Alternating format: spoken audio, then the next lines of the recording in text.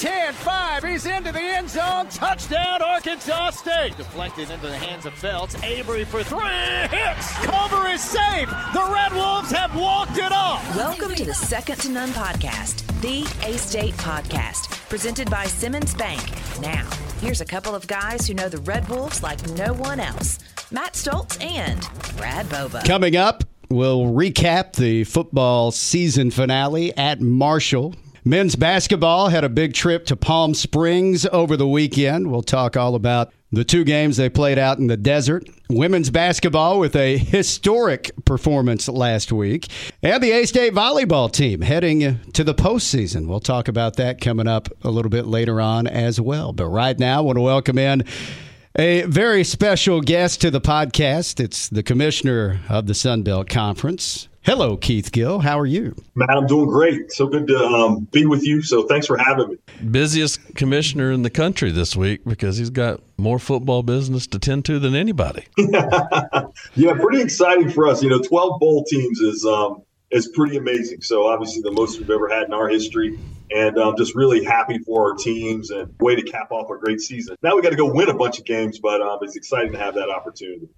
Just from the times we've been around each other, I know you're a very optimistic, very positive person, but even on your most positive day, with 14 football-playing schools in the Sun Belt Conference, could you have ever dreamed that 12 of those 14, more than any other FBS conference, would be bowling in the same year? Yeah, I wish I could say yes, but I would be lying. No, even our kind of last projection, we were thinking, maybe 11, probably 10. So 12 is really off the charts. And if you think about the whole East Division for us is bowl eligible. It really is an amazing accomplishment. Really hats off to all of our schools and those football programs. Because in my wildest dreams, I would have never imagined we'd have 12 bowl eligible teams. And we'll set aside sort of James Madison's plight for a second and just say, if you just kind of looked at their record and what they were doing, it really set up kind of a best case for the league because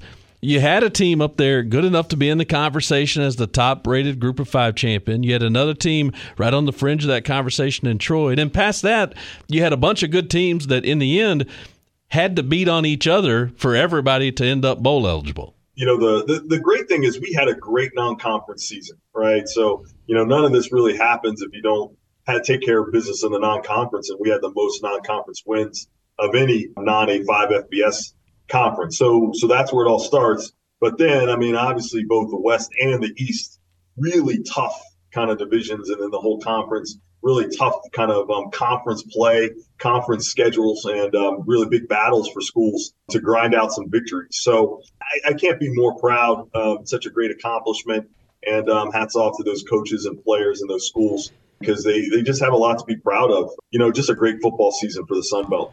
And it goes back even further than that, though, because you can talk about how these schools are winning games in the non-conference, but it also has a lot to do with scheduling in the non-conference and putting that right formula together to where you can be successful in the non-conference. And it seems like more and more schools in this league, pretty much top to bottom, have done a great job at scheduling those non-conference games. Yeah, I think that's right, 100%. Our formula is pretty simple. Don't play more than one kind of game against an A5 or kind of a guarantee game that's not returned. Play 2 games against teams in our subdivision and then potentially one FCS.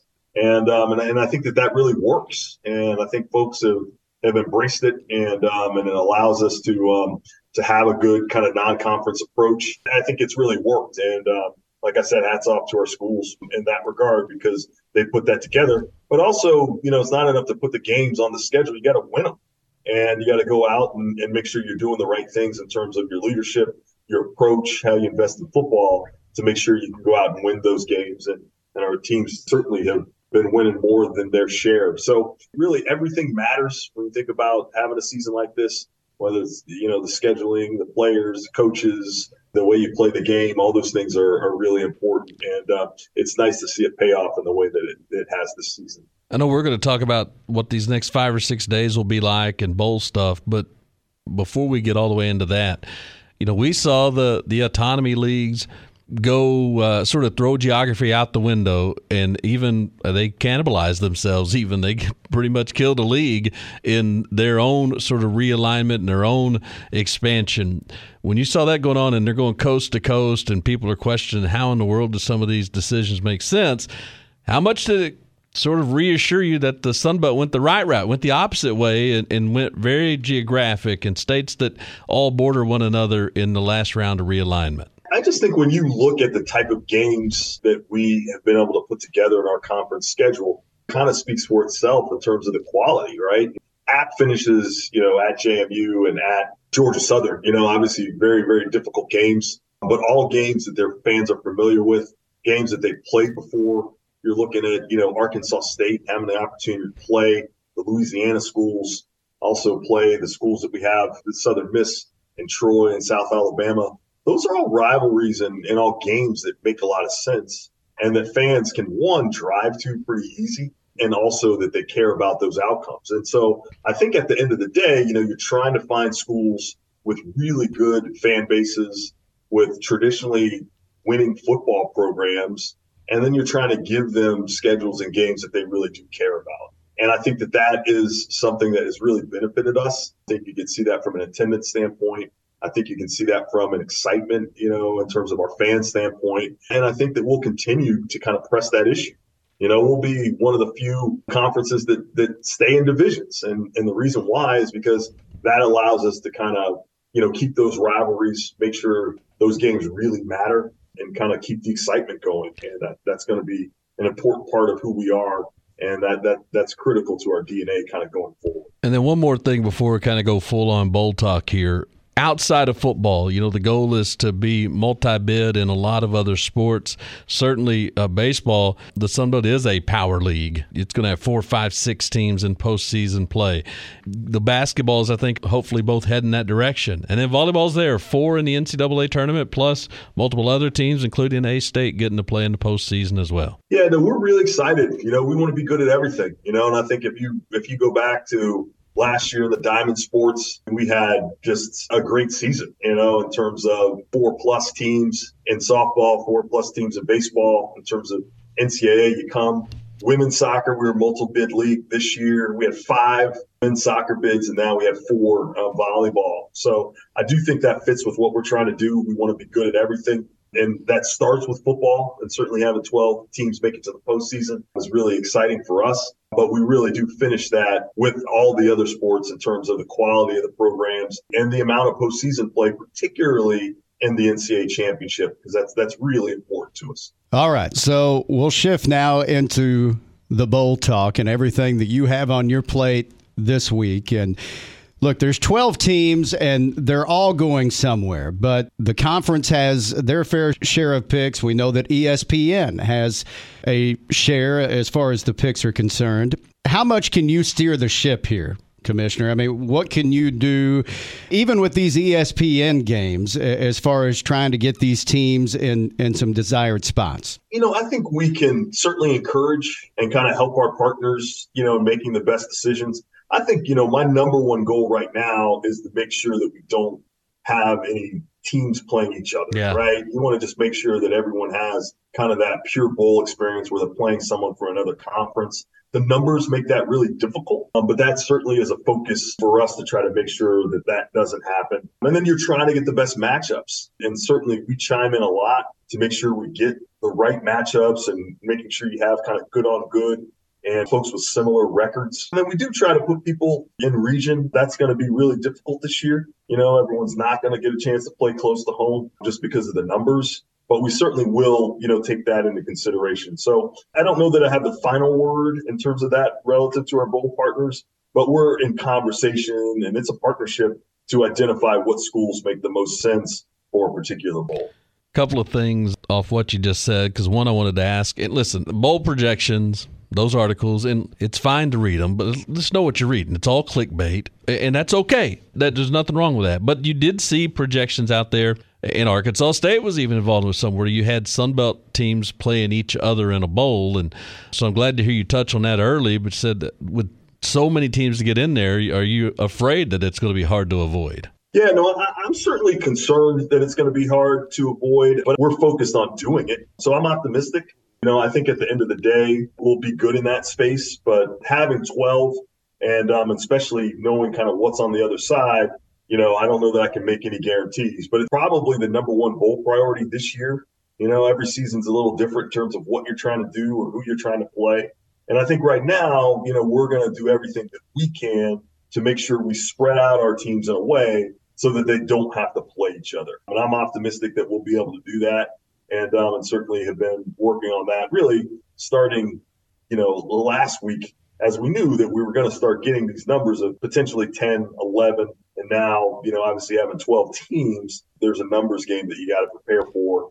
And so that really is our number one priority. Used to, I remember back in 2011 when the Red Wolves went to a bowl, and really that was the first of the 9-year stretch where they had 9 consecutive bowl trips and 5 conference championships during that span. We knew before the final game of the regular season where A-State was going bowling, but now with the picking order and everything that goes into it, you really won't know anything, will you, until Sunday as far as where everybody's headed? Yeah, most things can't be confirmed until Sunday. And part of that is you got to see how the CFP and the New Year's Six plays out, and just who plays up into those bowls and then what bowls remain.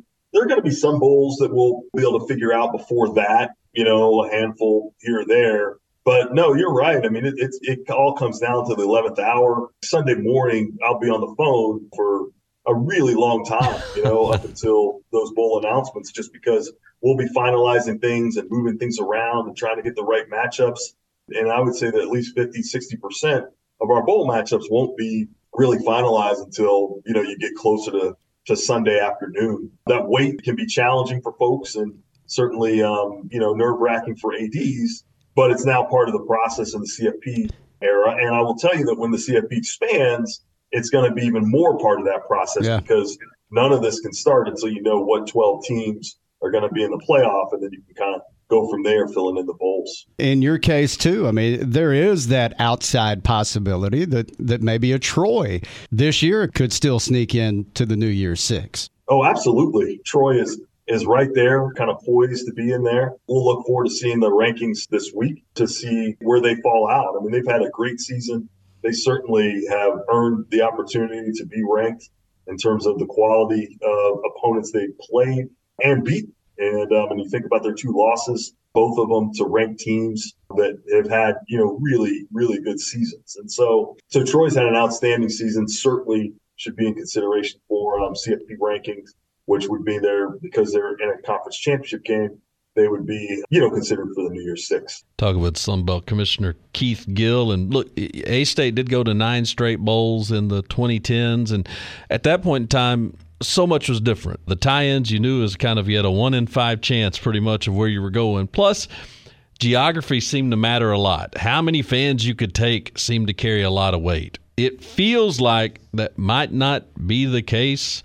4 years later, ESPN has so much control that it seems like it's a lot more the case that they're making compelling TV programming, and if you can get there, that's a bonus. Is that an accurate assessment? I don't know that I would say it that way. I do think the matchups matter, right? So I think that ESPN's interested in the matchups, but I would tell you we're interested in matchups. And who all of our teams play really matter. And ESPN might be interested in that from a compelling TV standpoint, and we're more interested in that in terms of what our goals are, in terms of, who we want to compete against and where we want our top teams to play and all those kinds of things. So I actually think that those interests are aligned in trying to create the best competition. And in many ways, the best competition creates the best stories. I feel like I read these things where ESPN gets all this, bad press for controlling this and controlling that. They really are great partners, really very supportive in college football, and do a great job in trying to listen to the conferences and create really win-win situations for them and for the conferences that they work with and the bowls that they work with as well. You talk about your conversations this week with the different athletic directors in the league, and I know you do a great job at communicating with every one of them, but, in Arkansas State's case, so what's a conversation going to be like this week with Jeff Purinton? Yeah, so Jeff and I actually talked last night, and he's great, and it really is just trying to get a sense of needs, thoughts, what kind of the landscape looks like, really some big picture general things. We'll have our last bowl meeting with a group of ADs tomorrow and begin to kind of shape some pictures for folks in terms of some of those options that are out there. So a lot of it is really just trying to keep the lines of communications open between ADs, myself, and then obviously with our bowl partners to try to figure out what matchups make the most sense. Now that the regular season is over, we can kind of formulate some of those. I mean, the conference championship still has an impact on what our bowl partners may or may not want to do. And so it doesn't all get solidified until Saturday, but we'll have some contingency plans that we'll walk through so that folks can begin to think about it and begin to start planning. And yeah, so I would assume that I will talk to him obviously tomorrow on our AD call and then a few more times between now and Sunday. This will sound like maybe a silly question, so I apologize in advance. But because there were spots open, James Madison then becomes the 12th team that can get to a bowl. Now that they're in one, do they get to get slotted into a bowl like an 11-1 team, or do they have to be treated like they were the 12th team to get into the list? We will manage them in a way that gives them the right matchup. It's hard to say where they'll be slotted because we don't really do it like 1, 2, 3, 4, 5. Yeah. I know that's where the picks kind of work. But in the matchup situation, we're going to try to match them up with an opponent that makes sense from a record-wise. So it's not like they're going to necessarily play a 6-6 team or something like that. We'll try to find a matchup for them in the same kind of consistent way that we would for all of our programs relative to their record, the type of season they had, because you're trying to create a compelling game and you're trying to match up the game. You're trying to do the best you can to create a game that is going to be even and is going to put teams together that can create an outcome that's exciting, right? And so I certainly think that we'll do that with them.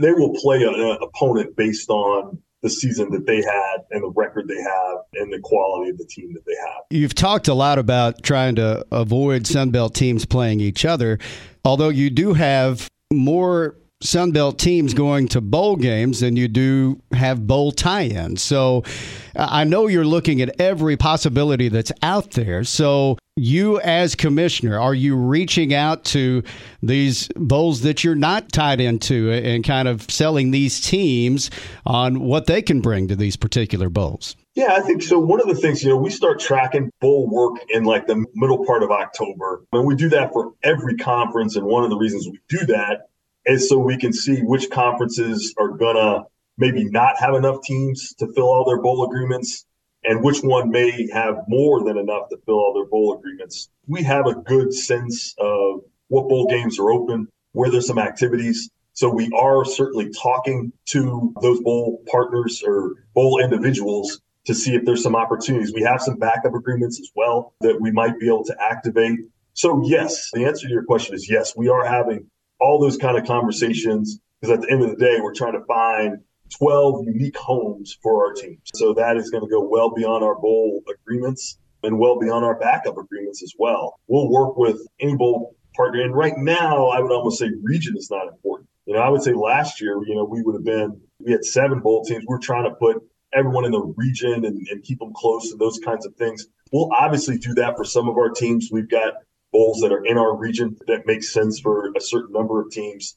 But that doesn't mean we won't have teams kind of in some places that you might say are out of region or places that aren't traditional for Sunbelt teams to participate in bowl games. Are you comfortable throwing out a couple of games that could land a Sunbelt team? I'm not even talking about a particular Sunbelt team, but what are a couple of games not on the list where you could see a Sunbelt team landing? I think that's a great question, Brad. I would probably stay away from answering it just because, my goal is not to create Twitter news. And so as soon as I say, well, my goal is for you to create Twitter news.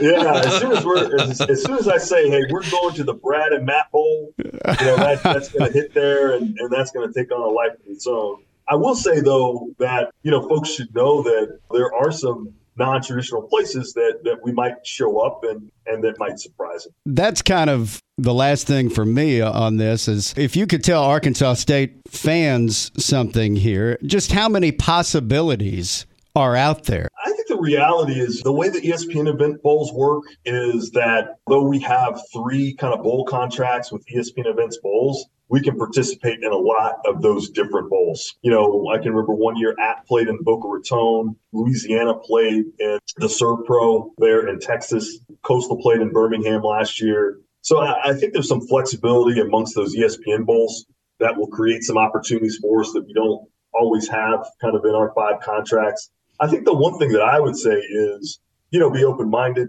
understand that it's a really great season in terms of Arkansas State and the progress this team made, particularly when you saw them in their opening game against Oklahoma to where they are now. And the great thing is that they'll have an opportunity to play another game against a really good, solid opponent in a location that certainly will be fun for fans, right? And so trying to think about it as an opportunity rather than being disappointed because I wanted to go X or Y is what I would encourage them to do. And I do think the range of ESPN event bowls is a pretty broad range and certainly can give folks a sense of what some of the opportunities are out there. Like I said, we played in Boca before.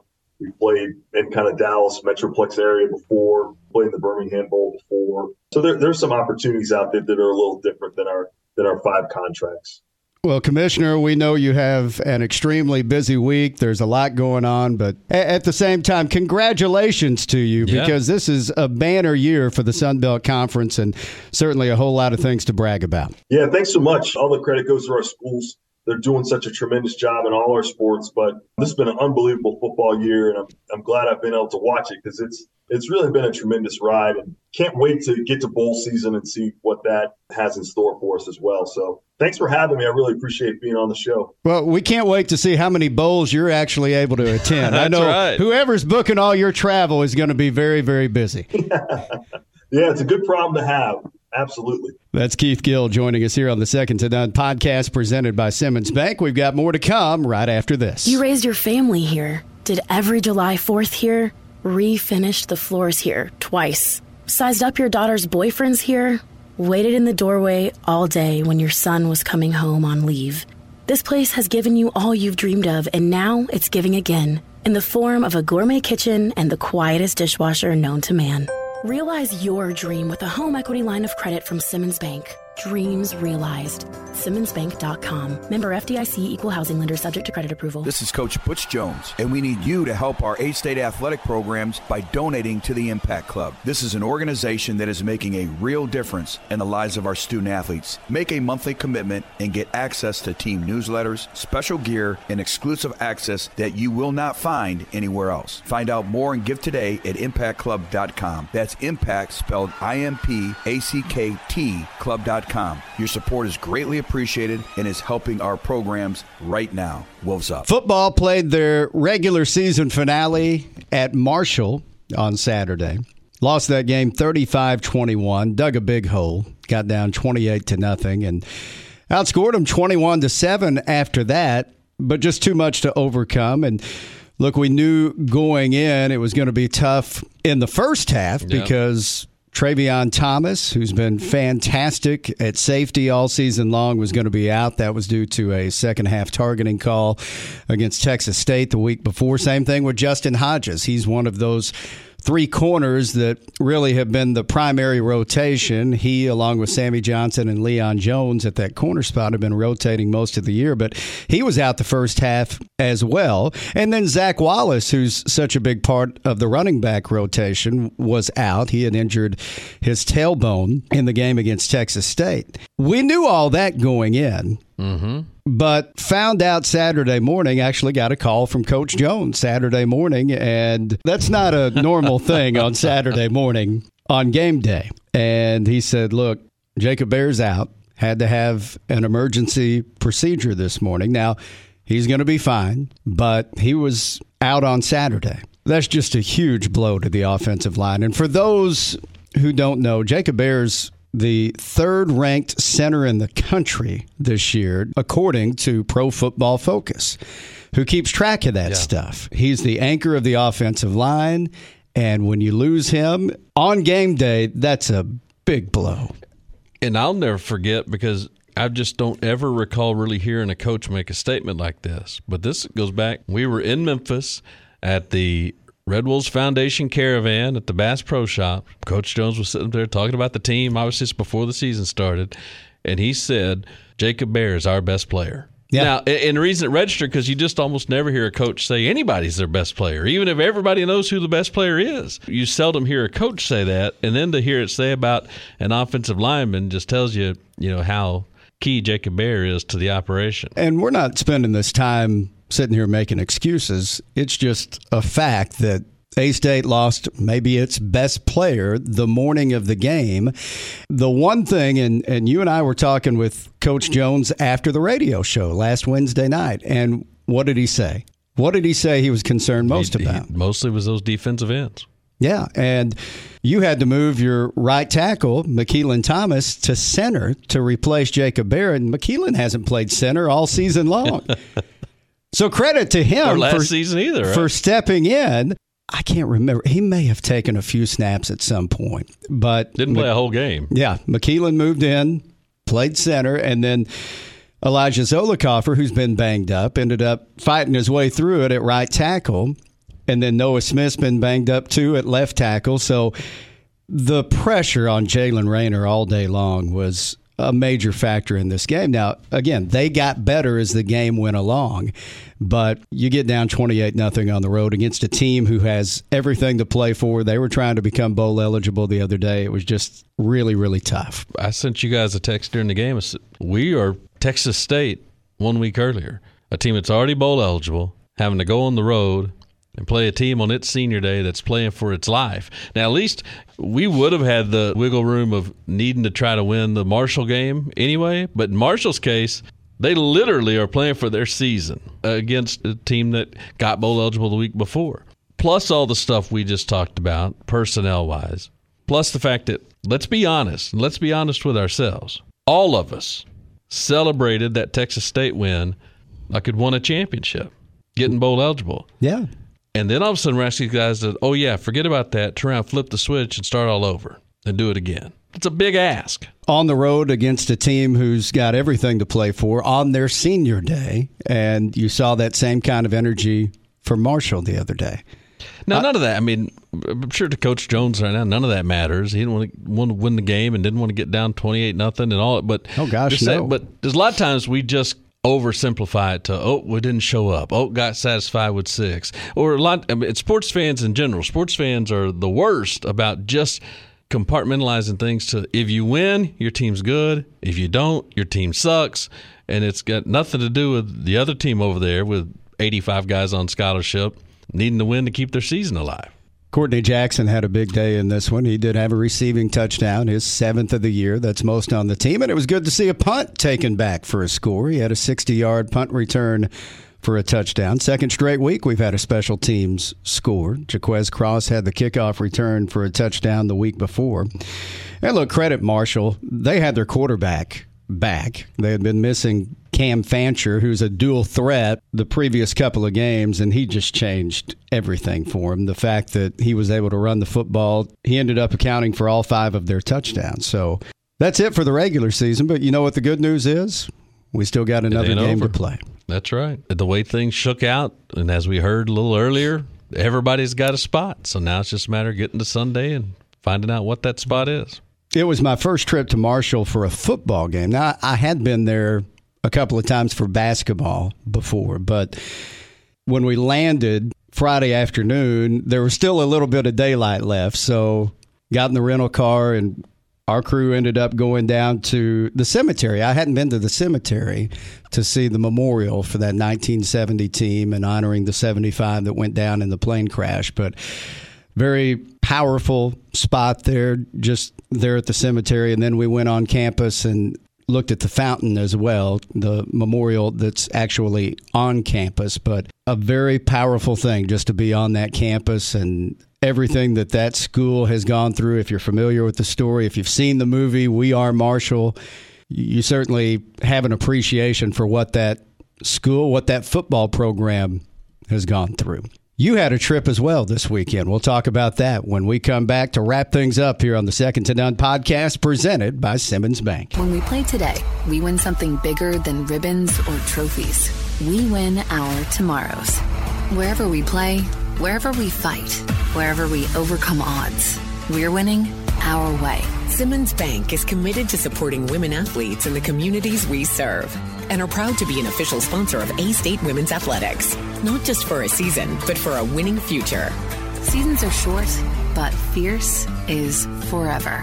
Simmons Bank, member FDIC. Red Wolf fans, this is Demario Davis, proud Red Wolf and linebacker for the New Orleans Saints. And I'm asking you to help out our current A-State student athletes by donating to the Impact Club. This organization helps our program stay competitive and supports our players by facilitating NIL agreements that allow them to endorse local charities. Make a monthly commitment and get access to team newsletters, special gear, and exclusive access you won't find anywhere else. Find out more and give today at impactclub.com. Thank you, and Wolves up. Wrapping things up, men's basketball was in Palm Springs over the weekend at the Acrisure Invitational. You went out to sunny California and called these games. I did, yeah. Lost to San Diego on Friday night. We were actually at the hotel in Huntington. I told you this. Me and Jeff Purinton and Jared Woodard were all downstairs at the hotel and had you up on the phone, listened to the entire first half, and that's kind of when things went south after halftime, because you're up 28-27, and San Diego goes on that big run to begin the second half and just not able to recover after that. Yeah, and they took the momentum. You know, a lot of times basketball coaches, they talk about the last four and the first four, right? Last 4 minutes of the first half, first 4 minutes of the second half, and what a key stretch of the game that is. Well, really, this game was decided in that very stretch. Last 4 minutes of the first half, first 4 minutes of the second half, because we led that game 19-10, I think, at one point, and it ended up being a 1-point lead at the half. But then they opened the second half on a 12-0, and it really just played from behind the rest of the game, pretty much an even game after that, to be honest with you. So just one little stretch there proved to be too much to overcome, and I think our staff thought they'd see a zone from San Diego. They did, and it was a very, very effective zone. As Coach Hodgson said in the postgame, took a lot of bad shots and then missed some good ones. Yeah, shot 29% on the night, just 4 for 24 from 3, and this is a good shooting team, so I don't expect us to have many more shooting nights like that, but hey, it's going to happen from time to time, and it happened on Friday. It certainly didn't happen on Saturday, especially in the first half of that game. Got off to a huge start. Led 51-17 at the half against UT Rio Grande Valley. 51-12 at one point. You're a point away from being up 40 in the first half. The 27 points San Diego scored in the first half was the lowest this team had allowed in a first half all season. And then they back it up by allowing 17 in the first half on Saturday. Quite honestly, the second half, and Coach Hodgson probably wouldn't like me saying this, and we didn't talk about it, and I know he wasn't viewing it that way. But when that's the situation, the entire second half felt like garbage time. Mm-hmm. And I think he was fighting like heck to maybe try to get his guys to keep from playing like the entire second half was garbage time. But the entire second half felt like garbage time in that game. So it ends up, 17 was the margin, and it wasn't nearly that close. Yeah, 75-58 the final. Freddie Hicks leading the way with 18 points. Double-double for DeAndre Dominguez, 11 points, 15 boards. And then Isaiah Nelson was one rebound away from a double-double. He finished with 12 points and 9 boards. DeAndre was on the all-tournament team out there. He's playing well. Yeah, he did play very well. Freddie Hicks played great because the finish of the game Friday night and the whole game Saturday without Caleb Fields. Coach Hodgson said in the postgame one time they actually considered literally playing Freddie at the point. Now, he didn't really do that, but a lot of times the offense ran through him. Even on Friday night against that zone, the offense kind of ran through him where he'd get to that soft spot at the free throw line, and a couple different times found guys cutting the baseline for a layup or a dunk, or had the ability to turn around then and take an open shot if he's in that spot. So Freddie had a nice weekend too. Hopefully get Caleb back very soon, and then Terrence Ford has still not played yet this year, and I cannot wait to see Terrence Ford play in this offense. Yeah, they had 9 guys Saturday, 7 scholarship guys and the 2 walk-ons, which, again, are not run-of-the-mill walk-ons. I mean, they're playing anyway. So, as he said going in, they got plenty to win the game, and they did. And we'll see when they can get some of these guards back as they get ready for, well, if you're listening to this, hopefully on Tuesday, games tonight. Yeah, 3 games in this next week. tonight against Jackson State, if you're listening on Tuesday. Back end of that women's-men's doubleheader against Jackson State at 7:30. And then at Little Rock, Friday at 6:30. And I guess we saw this last year in Jonesboro, but getting used to this Little Rock rivalry continuing beyond the Sun Belt days. Yeah. The bummer last year for the game here was that, remember, it was the game right before Christmas. And it was sleeting during the entire game. Yeah, and so it was a shame because it was a heck of a game. Yeah. Terrence Ford went off in that game, I think, for 25 points. Didn't have your typical good A-State Little Rock environment in there on that particular day. We did not, but at Little Rock Friday at 6:30, hopefully we have a lot of fans wearing scarlet and black show up for that. We usually do when we're at the Stevens Center. And then next Monday, the Red Wolves will be on the road again at Alabama as Brian Hodson returns to his old stomping grounds to take on his old boss, Nate Oates. Should be a fun one there. Women's basketball. Gosh, this was something last Tuesday. They defeat Hendricks at home, 95-15. You sent me the screenshot of the score at one point when it was 39-0 late in the first quarter. And by 39 points in the first quarter, I know the score could have been much worse. Mm-hmm. But the 80-point margin of victory, the largest in program history. Yeah. Coach Des, when it was over, like she came over to the media table pretty quickly to do radio, and she was like, "Don't even put that out there." She's like, "Don't even," because this is the third year in a row they've played Hendricks. Each of the first two, look, I mean, you're going to be a monster favorite, as you should be when you're playing a D3. But each of the first two games were like 45 points. Bad enough, but at least there were competitive stretches in there. And what I can gather is I don't think playing Hendricks this year was the original plan, but the schedule may have changed late. I think maybe there's some talk that there was an MTE they were going to, and then that didn't end up happening. So they ended up just kind of plugging a couple of gaps, and this was one of the ways it got plugged. It was not competitive in any way, shape, form, or fashion. And the truth is, and it's just, and people that watch that game know I'm not kidding. The final margin was 80, and the game wasn't that close. Wow. It wasn't that close. Could have won that game if they set their mind to it and wanted to. They could have won that game, won it by 115 or 120 points. As it stands, still an 80-point victory, and 5 players finished in double figures, led by Lauren Pendleton with 17. The women do have a couple of games this coming week. If you're listening on Tuesday, tonight at 5, they'll take on UAPB, and then they'll be at Kansas City, one of their rare non-conference road games this year, coming up Saturday at 2. Next to last one, other than the Sunbelt MAC Challenge later in the season. Volleyball, their season's not over. They're going to play in the postseason. One of 32 teams invited to the women's NIVC, this equivalent to the NIT. Yeah.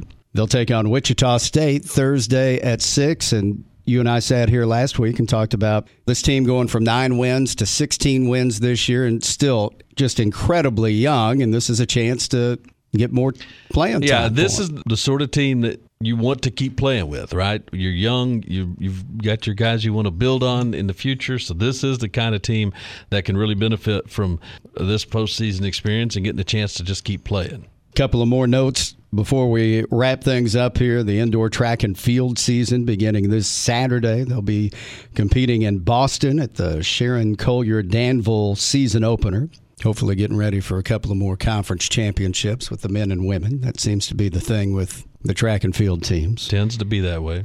And then we'll know sometime this weekend where A-State is bowling, but a busy time for Coach Jones and his staff as it's prime recruiting season. They're getting ready to bring in that early signing class here in the next couple of weeks at the same time, getting ready to play a bowl game. And the latter part of that is something we haven't been able to talk about the last few years. And you may as well not even treat it like the elephant in the room. The other thing you got going is you're, inside 2 weeks from the window where the portal opens. And that means, that doesn't mean just guys going in it, also looking at guys who are in it. And I know you go back to the coaches show last Wednesday night, and one of the questions you asked Coach Jones was about somebody had said, hey, are we going to be able to keep our quarterback? He sort of cited, I think at UConn was kind of where he pinned, but it's the message honestly, let's just be kind of frank about it. It's the answer every coach could give their fan base, is that, in this day and age, in the era of college athletics in which we live, really what the coaches could say is, we did our part of it here to build this roster and get these guys in, but now it's your job to do their keep them. part to keep them, and it's just the truth. That's not a sales pitch. I mean, that's just the truth. The coaches can only do so much. They've done that part in assembling this roster, creating a culture that they want to be in, but they have to have help in keeping them in place. Period. Yeah, it's a different world, and he's absolutely right. It is, in a large respect, up to the fans now to keep those players here. So I thought that was an interesting response, but one that you're going to start hearing a whole lot more often throughout the world of college football. Because it's just true. Yeah. Anything else we need to talk about here? Did you enjoy Palm Springs? So, yeah, I mean, it was obviously, I had not been to the desert part of California. And they make no mistake about it. Like, this stuff is in the desert. They actually played the games in Palm Desert. But you just kind of run out of – it's this collection of towns in the valley that just basically all touch one another. You go – you'd almost never know when you're out of one and in the other, from Palm Springs to Palm Desert to Indian Wells, which is actually where the hotel was. The team hotel was at the Indian Wells Golf Resort. Oh, wow. To La Quinta and Indio and Coachella and all these towns are all connected out there. And everything else is just desert. And what makes it a good spot for me is what they've got out there is golf courses, like 120 of them. And now the Indian Wells Tennis Garden, as they call it, where it's, if you watch any pro tennis at all, you've always heard them playing at Indian Wells. That was probably 2 minutes from the hotel. That stadium where they play the pro tennis. Yeah. But the weather's just phenomenal, where it gets, right around 70 degrees was, right there, 68, 70 degrees was the temperature every day. What's funny from a golf standpoint, that's a little bit different than around here, is like you could start, like courses started booking tee times at like 6:20. You could tee off at 6:20 a.m. at most places, but very few people tee off after noon.